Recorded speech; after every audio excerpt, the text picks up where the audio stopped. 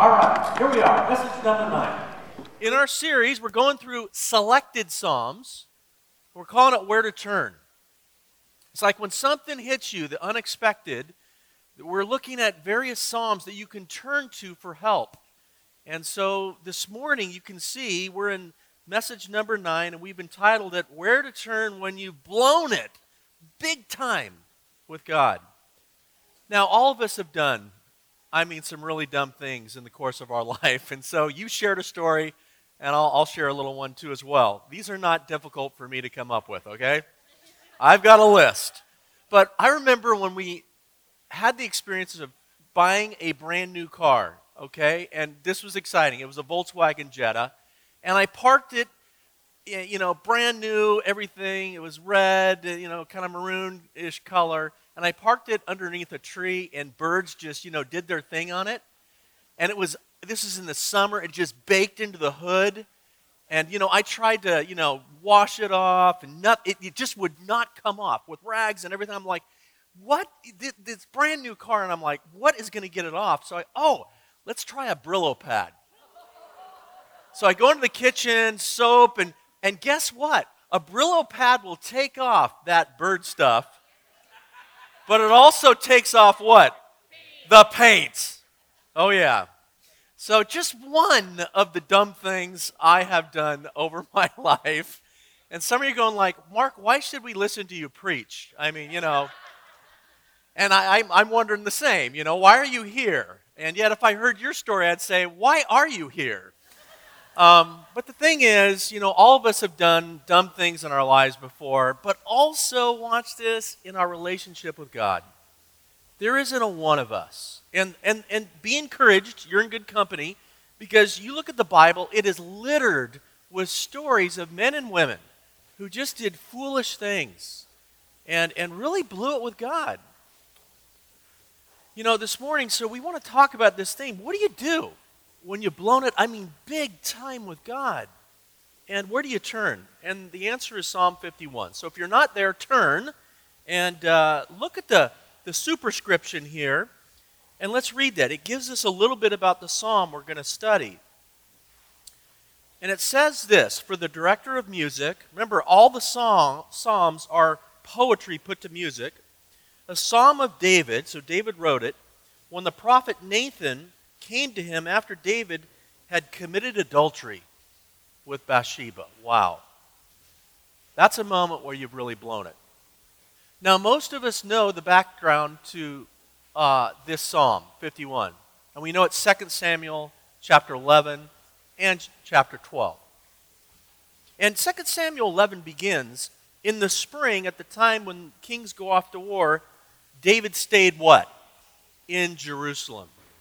That was his first problem. He should have been out fighting battles for God, and he stayed. One person has said, an idle mind is the devil's workshop. When you kind of get into these moments when you're not doing what you should be doing and what God's calling you to do, let me tell you, a lot of things can arise and sometimes lead us down a path. We need to learn how to catch those things before they happen. And so David is at home. He's in the city of David. Some of you have been with me to the city of David. And he's up above, as kings would live, up in their palace. And he's on his porch, and he's looking, and he sees a young woman bathing. And he's attracted to her, invites her to come up, and he sleeps with her. He abuses his power. This is the wife of a man named Uriah. Uriah is out fighting for David on the battlefield. David finds out she gets pregnant, and then David goes, okay, I can solve this. I'm going to invite Uriah to come back from the battle and sleep with his wife. But Uriah is so committed to the work of God, he refuses to sleep with his wife. So David sends him to the front of the battle with a note that he carries to the commander, and it says, bring Uriah close to the wall where they're fighting and draw away and let him be killed. David murders Uriah. Wow. 2 Samuel 11, that tells that story, ends with these words, but the thing David had done displeased the Lord. How do you know if you've blown it big time with God? simple. You're going to feel the way David was feeling. And I want you to listen, just as we begin here, to how David describes the condition of his heart, his inner spiritual life. And I want to begin by just pointing out 6 indicators you've blown it big time with God.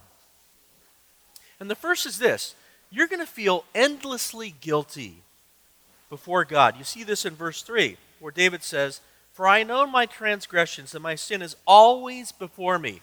When you've blown it big time with God, and you've not reconciled with God, you're going to feel endlessly guilty. You can try to hide it, but it's there. And it's deep down guilt. You're also going to feel your punishment is deserved. Verse 4, "Against you and you only have I sinned and done what is evil in your sight. So you are right in your verdict and justified when you judge." You're right, God. I'm in the wrong. You know that deep within. And you begin to think, what I'm experiencing right now, the pain my life is in, it's deserved because I blew it. I sinned. Third, you're going to feel dirty. When you've blown it with God, you're going to feel dirty. And you look at David and what he's saying in verse 7, "Cleanse me with hyssop and I'll be clean. Wash me and I'll be whiter than snow." You're going to feel like you need a bath. Like in your hearts. You're also going to feel sad. Verse 8, "Let me hear joy and gladness." It's like joy and gladness get sucked away when we've blown it with God in a deep way. Also, you feel you are suffering physically. At the end of verse 8, it says, "Let the bones you have crushed rejoice."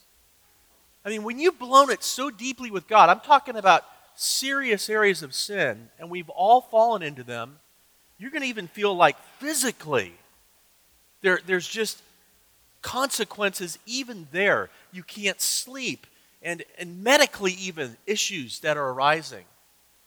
You know, Psalm 32 is another psalm that David wrote in the aftermath of his sin. David committed adultery. He broke the covenant of marriage, and he also committed murder. And David said in Psalm 32, "When I kept silent, my bones wasted away through my groaning all day long. For day and night your hand was heavy upon me. My strength was sapped as in the heat of summer." And finally, you feel God wants to have nothing to do with you spiritually. Verse 11, "Do not cast me from your presence or take your Holy Spirit from me." Wow. If you've ever blown it big time with God, these are some of the feelings. This is your heart, the things that are going on here deep down within. And as a pastor in ministry for like 35 years, I have heard virtually every confession imaginable with people that have come to me regarding extramarital affairs, sexual immorality of so many types. We can't even begin to get into that. I mean, things that are so, difficult for people to share, and yet they need to share. Slander, embezzlement. I've had 2 or 3 people confess to me murder. Yeah. Deep areas of sin. And the Bible, just so you know, there is much of this at a deep level that we see throughout Scripture. Where do you turn when you've blown it big time with God? You see, David was dealing with all these areas that I'm describing, these 6 feelings. Watch this.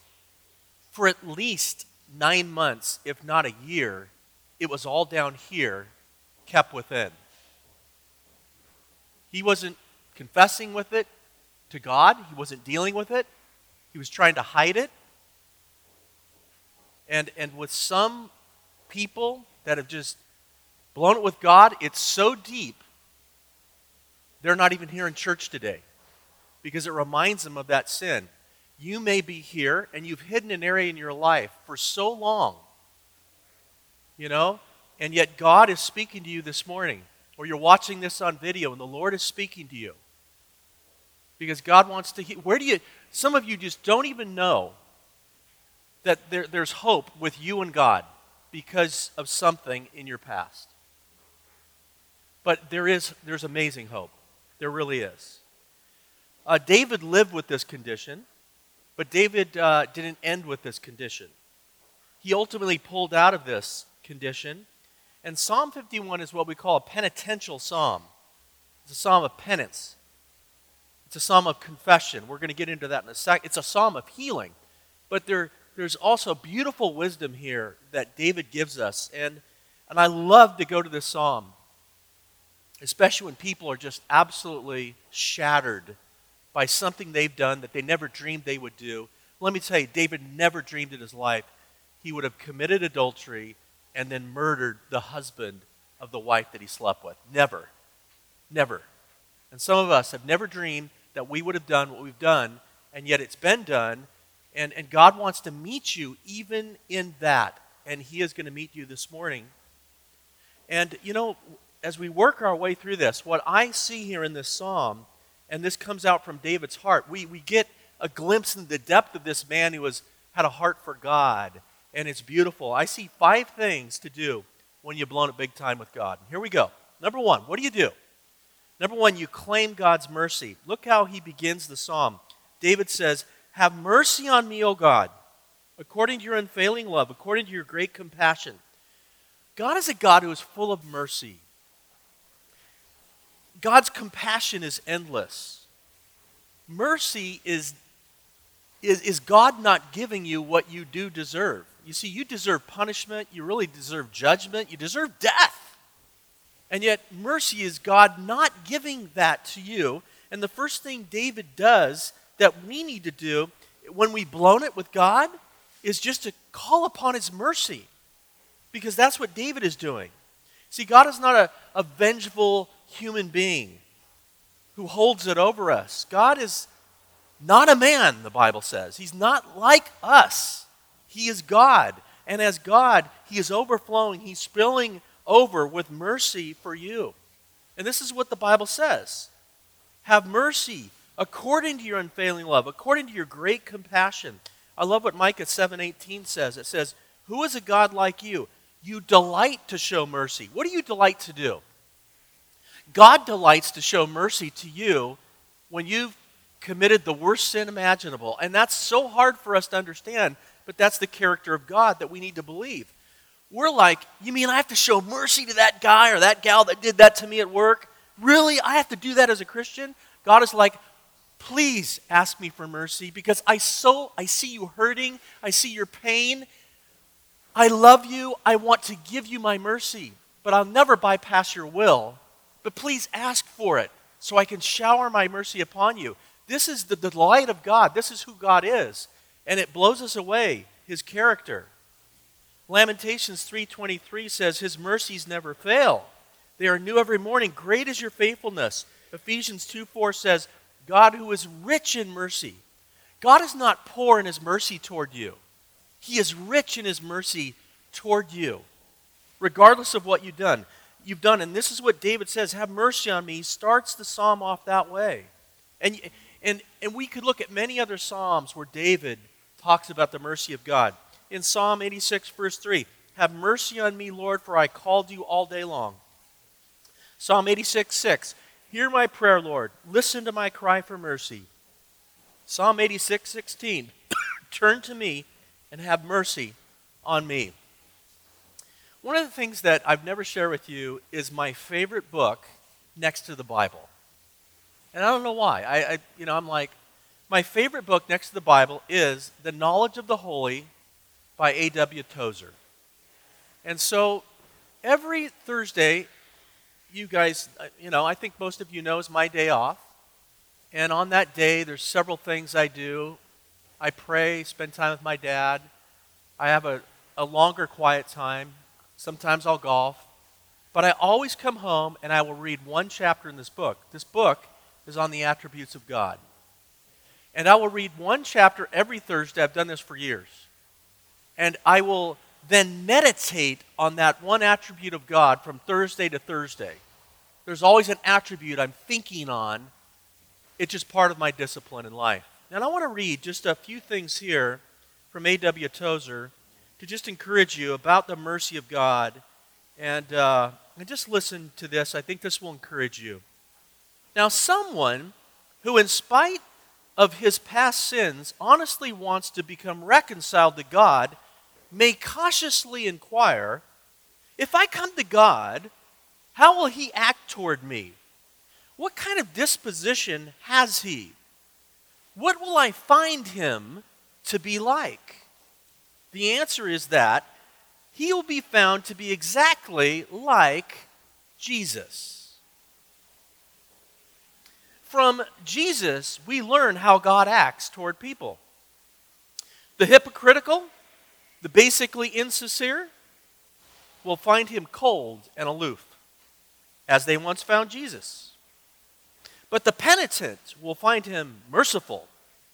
The self-condemned will find him gracious and kind. To the frightened, he is friendly. To the poor in spirit, he is forgiving. To the ignorant, considerate. To the weak, God is gentle. And to the stranger, he's hospitable. Wow. Mercy is an attribute of God, an infinite and inexhaustible energy within the divine nature which disposes God to be actively compassionate. When we say God is merciful, he's actively compassionate. But you must call upon him for that mercy to become activated in your own life experientially. A little bit more about that later. If we could remember that the divine mercy is not temporary, it's not a temporary mood, but an attribute of God's eternal being, we would no longer fear that it will someday cease to be. Mercy never began to be, but from eternity was. So it will never cease to be. It will never be more, since it is itself infinite. It will never be less, because the infinite cannot suffer diminution. Nothing that has occurred or will occur in heaven, on earth, or hell can change the tender mercies of our God. Forever his mercy stands, a boundless, overwhelming immensity of divine pity and compassion. To receive mercy, we must first know that God is merciful. We must believe that God's mercy is boundless and free, and through Jesus Christ our Lord, available to us now in our present situation. You know, when you've blown it big time with God, the first thing to know is to claim God's mercy, because you believe what the scriptures teach, that God just can't wait to shower his mercy upon you. That's who God is. What an awesome God we have. And this is what David does in beginning the psalm. But there's more. Second is this: confess your sins. Now, the only reason we would feel guilty and dirty and physically sick and feel like God wants to have nothing to do with us is if we, watch this, fail after we've committed a sin to confess it. To confess means this: to agree with God in your heart that what you've done is wrong. That's what confession is. It's an agreement. It means to agree with. Isn't that amazing? God doesn't say, you've done something that's so bad. You've committed adultery, David. You've murdered. Go out and slash your body. Draw blood. I remember driving through India once, and I have this on video somewhere. It's too gruesome where I would show it to you. But I'm driving down the street of India, and I'm seeing block after block of Hindus on the sidewalk, and they were slashing their bodies with swords and knives. And the blood was literally flowing down the gutters. And it was all an act of seeking forgiveness from the gods. In India, they worship 33 million gods, which are demons. But they're trying to be forgiven of the sin in their lives. They know they're wrong with God or the gods. And this is what they're doing. It was beyond gruesome.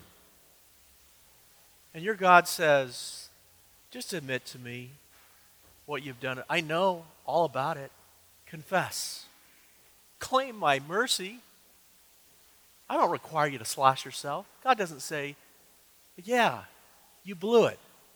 Okay, I want you to jump into the water from Alameda, swim all the way to Treasure Island, then go to Alcatraz, and then come back. And if you live, I'll forgive you. That's not our God. Our God says, you've blown it. I love you. I'm merciful. Confess. Let me say this about confession, though. Confession, genuine confession, is not shallow, it is deep. And this we need to teach on a little bit. And watch this. The deeper your sin, the deeper your confession. Now, David's confession, which we're going to read right now in these 9 verses, is awesome. And I could do a 5-part series on just this. And we're going to go into it a little bit, but I'm just going to kind of point out some things as we go along. I just want you to see how deep this confession is. Confession is a beautiful, moment in our lives where we draw upon God's grace and mercy for forgiveness. It's our part. God is willing to forgive. Confession is necessary. And just look at David's confession. Let's read through this. Let's start again in verse 1. Have mercy on me, O God, according to your unfailing love, according to your great compassion. Now he begins his confession. He says, blot out my transgressions. To blot means to absolutely, totally, completely remove. David believed that God completely and totally wipe away, blot out of existence his sin of murder and adultery. Blot out my transgressions. To transgress means to cross a line in rebellion. It's like drawing a line, and God says, don't cross it, don't murder, don't commit adultery, and you rebelliously do it. Some of us have done that. Maybe not adultery, not murder, but something else that we know is serious. And God is saying, or David is saying, blot it out. It's coming from his heart. Then he says, wash away all my iniquity. Iniquity is perversion. Wash it away. Like a stain, wash it away. And cleanse me from my sin. The word sin there is just missing the mark of God's standard. You've not hit that mark, and you're saying, cleanse me, clean me of that. And then David goes on. He says, for I know my transgressions. Notice, he's not saying, for I've hidden my transgressions. No, I know them. I'm aware of them in my mind and admitting those to you, God. And my sin, it's always before me. It's before me, God. I'm being real about it. I'm not hiding it any longer. Against you, and only you have I sinned. David is going, sin, yes, it's against Uriah, it was against Bathsheba, it was against, but David is saying no. Ultimately, remember, Joseph said, how can I do this great sin and sin against God? Sin ultimately is against God. And this is and you and I need to say the same thing. This which I've done is against you. Yes, others were involved, but it's against you, God. I've done what's evil in your sight. Wow, this is evil. You're a holy God. My transgression, my sin, my iniquity, it's evil in your sight. So you are right in your verdict and justified when you judge. You are right, I am guilty. And you're confessing this to God. Surely I was sinful at birth, sinful from the time my mother conceived me. God, it's not your fault. A lot of people will say, yeah, I was born this way. And it's justifying their sin. And David is saying the opposite. God, I'm not blaming this on you. This is me. I'm taking full responsibility. Yet you desired faithfulness, and even in the womb, you taught me wisdom in that secret place. God, I knew the way that was right. I knew the wise way to go. I chose something evil and wicked. And you're admitting this to God. This is all a confessing heart. And he says, cleanse me with hyssop. Hyssop was a leafy plant that was used by priests to cleanse someone of their sin. Sometimes they'd sprinkle water. Other times they'd sprinkle blood. It's a little weird for us to consider that, but this is Old Testament. And again, the imagery, David is just saying, everything that's possible I want to happen so I can be cleansed, clean. Wash me and I will be whiter than snow. Oh God, I believe you can do this. Wash me. As a kid, man, I was not one of these kids that ever stayed indoors. Never. I was always outdoors. And I was always dirty. I was so dirty as a kid, I knew I was dirty. Are you following me? I'm a little kid going to school going, I'm dirty, but I don't care. I love outdoors. But then I would take that dirty garment, whatever it was, and I would hand it to my mom, and I'm telling you, it would come back, just clean. God just wants you to hand him your dirty life. Would you have the humility? That's called confession. Just give God. Confess to him that what you've done. Give it to him, and he will absolutely cleanse you and make you whiter than snow. It's beautiful. David says, let me hear joy and gladness. Let the bones you have crushed rejoice. Hide your face from my sins and blot out all my iniquity. It's just beautiful. I love what he says also in verses 16 and 17, which is part of his confession. You do not delight in sacrifice, God, or I would bring it. You do not take pleasure in burnt offerings. He's saying, Lord, I'm not bringing to you some external religious thing. Some of us think that, by going to church, by saying our prayer, reading our Bible, that's what God requires. No. God really doesn't give a rip about that unless your heart is absolutely broken over your sin. You know what God wants? Your hearts. He doesn't want your activity, your religion. That doesn't do it with God. What does it say? My sacrifice, O God, is a broken spirit, a broken, contrite heart. O God, you won't despise. God does not look at your outward life.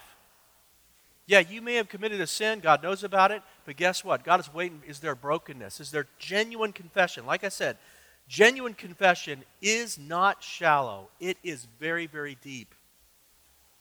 I love what 1 Samuel 16:7 says. The Lord doesn't look at things like people look at. People look at the outward appearance. The Lord looks at our heart. God sees your heart. Whoever conceals their sins does not prosper, but the one who confesses and renounces them finds mercy. If we confess our sins, 1 John 1:9, he is faithful and just and will forgive us our sins and purify us from all unrighteousness. That's amazing. There are stories in this room.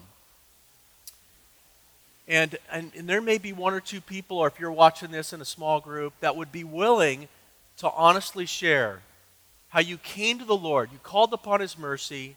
You came to him in genuine confession. And I mean, God did a miracle in your life. And you'd be willing to talk about that at your table right now. Here's your discussion question. Can you share about a time when you blew it with God, like we all have, but you came to God, calling upon his mercy, confessing your sin? What happened in your life? Would you talk about that? Someone to testify at a table about a miracle God did. Go for it. All right, we're talking about 5 things to do when you've blown it big time with God. 5 things to do. When you've sinned in a way you never thought you would have, you claim God's mercy, you confess your sins. Number 3, you call upon God for, watch this, total spiritual renewal. Now I want you to notice, not partial spiritual renewal, but I mean every crevice, every cell, every part of your life, every facet of your relationship with God, you're saying, renew me. And this is where we say, God, please completely, totally renew my life spiritually. Now let me share something that maybe you've never thought about.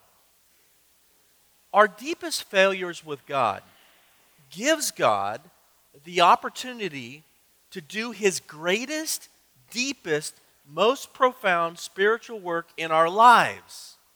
If we will call upon God to do this work in our lives. I mean, you go through a moment like David did, you're going to go one way or the other in your walk with God. You're going to get better or you're going to get bitter. Your life's going to go up or your life's going to go down. And your darkest moment can be your greatest day with God. And I want you to listen to how David calls upon the Lord in verse 10 and 11. He says, create in me, O God. Creating is making something out of nothing. God can do that. Some of you feel like, I have nothing to offer God anymore, Mark. You don't know what I've done. God can make something out of nothing. That's what creation is. A pure heart, God can do that. O God, and renew a steadfast spirit within me. David's spirit was not steadfast. It was twisted. It It was immoral. And he's saying, totally change my spirit even, the way I live my life, how I live my life, my motives. Do not cast me from your presence or take your Holy Spirit from me. Restore to me the joy of your salvation. Give me joy. And grant me a willing spirit to sustain me. Give me a pure heart, a steadfast heart, a joyful heart, a Holy Spirit-filled heart. Now, just watch this. This is what God is an expert at doing. This is what God dreams to do. This is what God desires to do in your life, if you will ask him. And that's the big if. That's the big if. Some people and the enemy just wants to keep you encased literally in your sin and in your past. And God is so merciful when you call upon him. God completely wipes away your sin, and God wants to absolutely, totally renew your life and set you on a new course if you will let him. God wants to bring into your life an absolute, complete, total spiritual renewal. Where there was death, he wants to bring life. Where there is sadness, he wants to bring joy. Where there is guilt, he wants to bring freedom. Where there's pain, he wants to bring healing. This is who our God is. I love what Jeremiah 33:3 says. Call to me, and I will answer you and tell you great and unsearchable things you don't know. It's all hinged on, will you call to him? God will tell us then unsearchable things. There are things you don't know, you can't imagine that God can do in your life if you'll call upon him. And when you're at your lowest moment, that is when God shines the most, if you will call upon him. Isaiah 30, verse 18. Yet the Lord longs to be gracious to you, therefore he will rise up to show you compassion. God longs to be gracious in the midst of your deepest, darkest moment, most filled shame moment. Wow, God will do a miracle. I don't know if you ever remember the program. I loved this when it was on TV. Extreme Makeover Home Edition.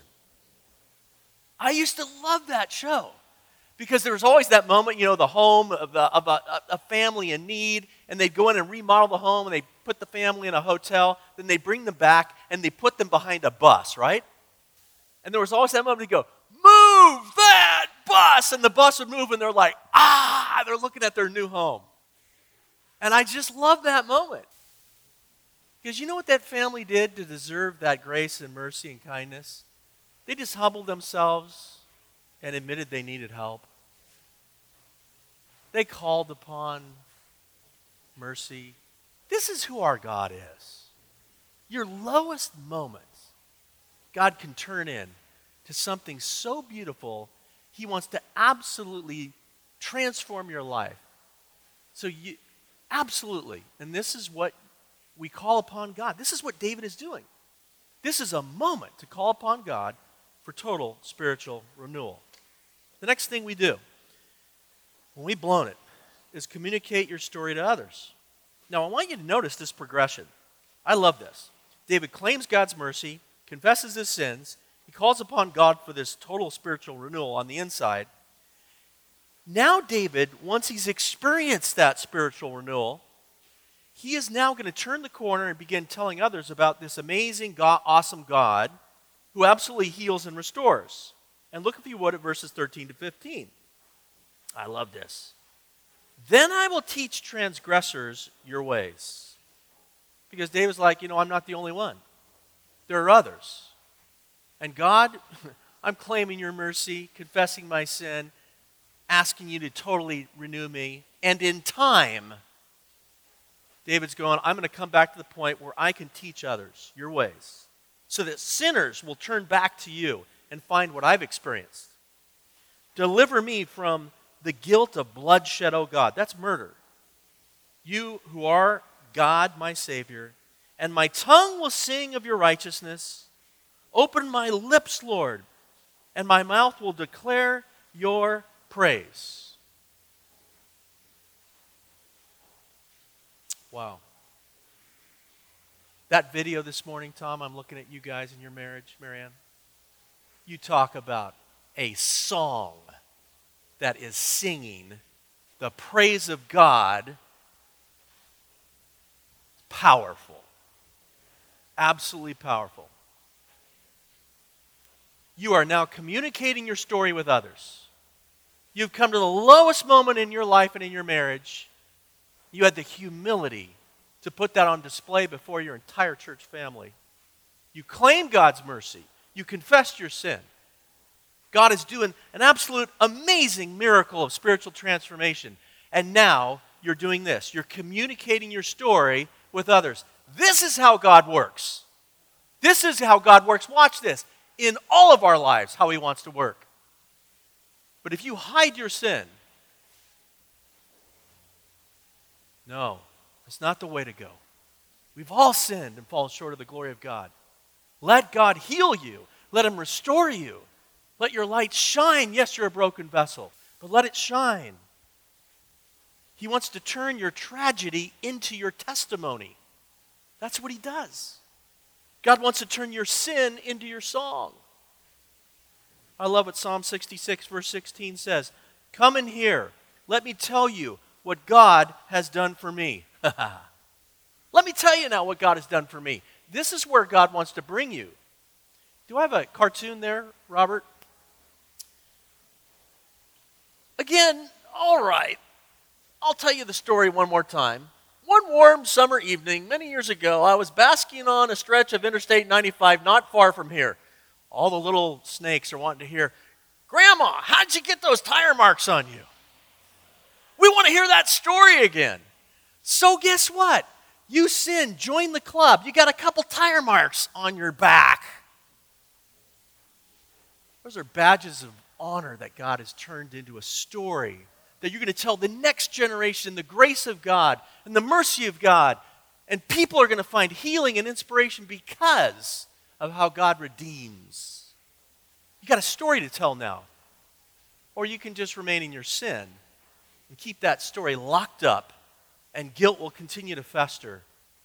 Or you can truly come out of the closet, so to speak, with what's going on. Let God heal you and begin to let that story shine. Your worst moment with God can become your greatest testimony. Psalm 96:3, declare His marvelous deeds among all the peoples. Psalm 105:1, make known among the nations what He has done. Your greatest sin can become your greatest song, beloved. This is what God wants to do when you come to the lowest point in your life. The Apostle Paul used to kill Christians. That's going pretty low when you were known as Saul. But listen to Paul's testimony. Listen to Paul's song, 1 Timothy 1. Here is a trustworthy saying that deserves full acceptance. Christ Jesus came into the world to save sinners, of whom I am the worst. Maybe you're here and you feel like you're the worst sinner. Paul used to kill Christians. But for that very reason I was shown mercy, so that in me, the worst of sinners, Christ Jesus might display His immense patience as an example for those who would believe on Him and receive eternal life. Are you willing to come to God like David? Let Him heal you and become that story. Wow. That's what you do. When you come to the lowest point in your life, come to God. Let Him do His mighty, mighty work of miracle. The Apostle Paul would go on to write 13 of the 27 books in the New Testament. I would think killing Christians would disqualify you from serving God.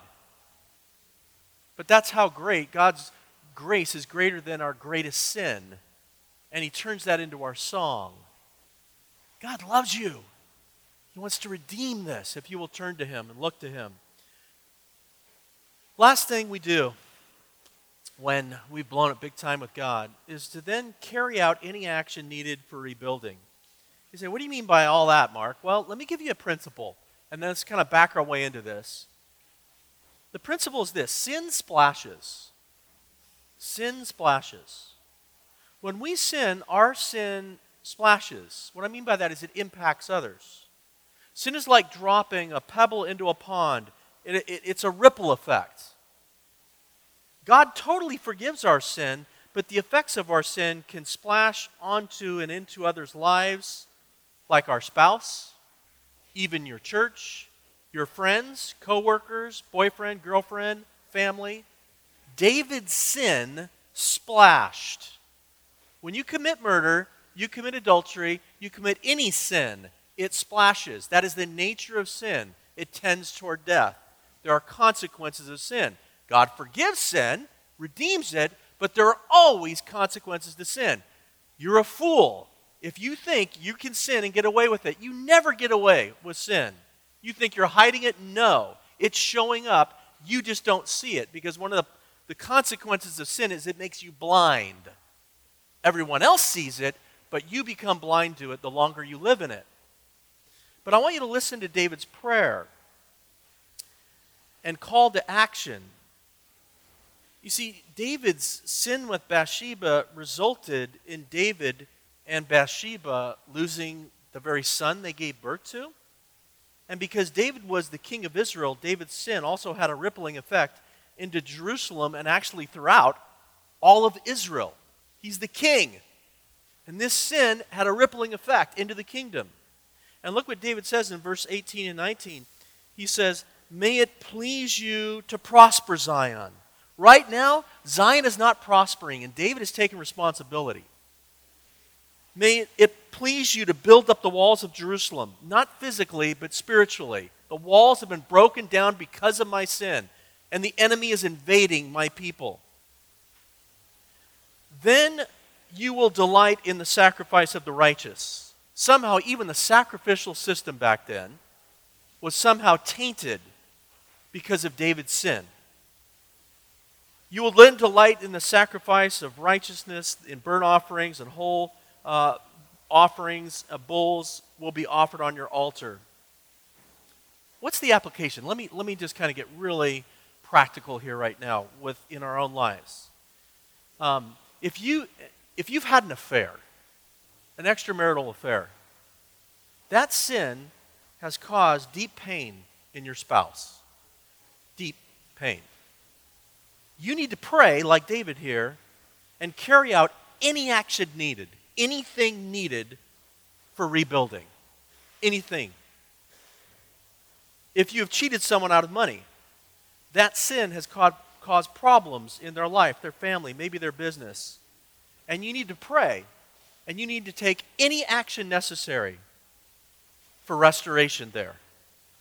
This is part of our healing when we have done something of a nature that is so deep, like what David did.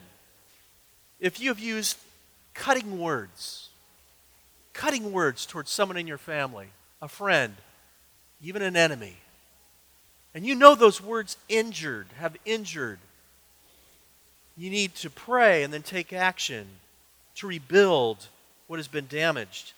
This is what we see David doing. This is called taking responsibility. Yeah, God forgives, but there are consequences. Sin splashes, and therefore I'm going to take care of the splash to the degree I can by humbling myself and seeking to rebuild the walls that have been broken because of my sin. That's called taking full responsibility for what we've done. And there are many of you who have done that. There are men and women I know who have literally gone to jail and even prison because they are no longer going to be shackled by the sin that they have not confessed, but they're going to confess it, and whatever consequences there are, if that means going to jail, but they're free in jail. They're not bound in sin by hiding something. I know people who have lost their jobs by having to confess to a boss. But let me tell you, even that, you might get fired. But guess what? You're going to be free. And that will be a testimony. And yes, there will be pain. But God will use it. Or the other way to go is, like I said earlier, you're going to get better or you're going to get bitter or better when sin it can fester. Do you want to die and go home to be with the Lord with what has happened that maybe hasn't been dealt with? Seriously? Do you want to live this whole way your whole life? These are deep things, but I say this to you because I love you and I care for you. And like Larry was saying this morning, kindness is speaking the truth in love. It would not be kind for me to encourage you, just hide that area for the rest of your life. No, spiritually that can be just so, that's what Satan wants you to follow that path. God's path is different. There are many of you who have faced that in your lives, and there are testimonies here in this room. where you have humbled yourself. I mean, Tom, your testimony is amazing that we saw this morning. Literally. Wow. Incredible. Hallelujah.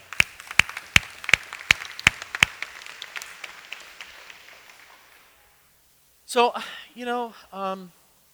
I believe there are testimonies around the table right now, and the Holy Spirit is speaking to someone. If you're watching this on video in your small group, the question is this: of the 5 things to do when you've blown it big time with God, which point is like most applicable to you right now, or you just like to testify about one of these points that brought healing in your life, and you would just take a moment to talk about that at your table?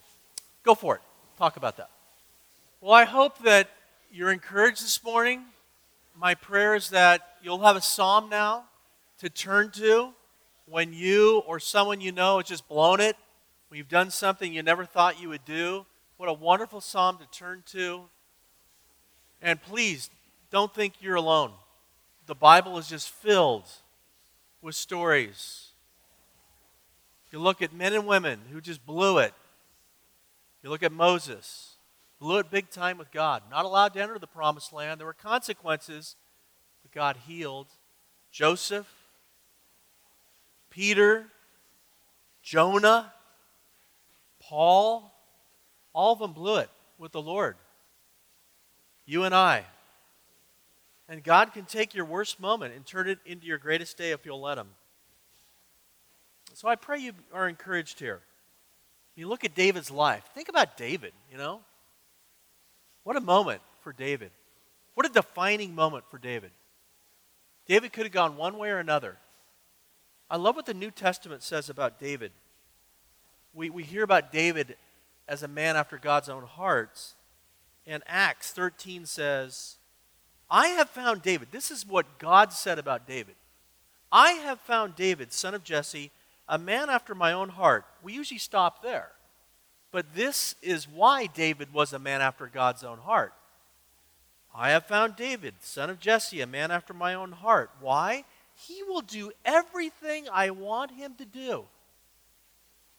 What is it that God wants you to do in light of what you have done? Be a man, be a woman after God's own heart. Move forward doing what God has called you to do. Claim God's mercy. Confess your sins. Call upon God for total spiritual renewal. Communicate your story to others. Carry out any action for rebuilding. That is an amazing 5 steps to take.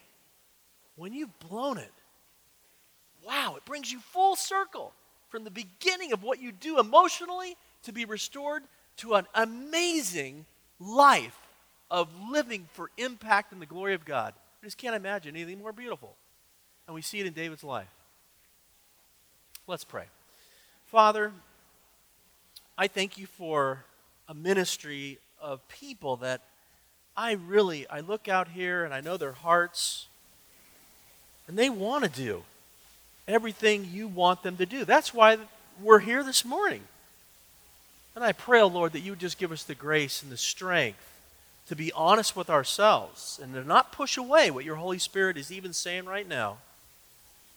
So would you take a moment in just this quietness to come before the Lord, just in a 30-second prayer to talk to God about what He's talking to you about to do.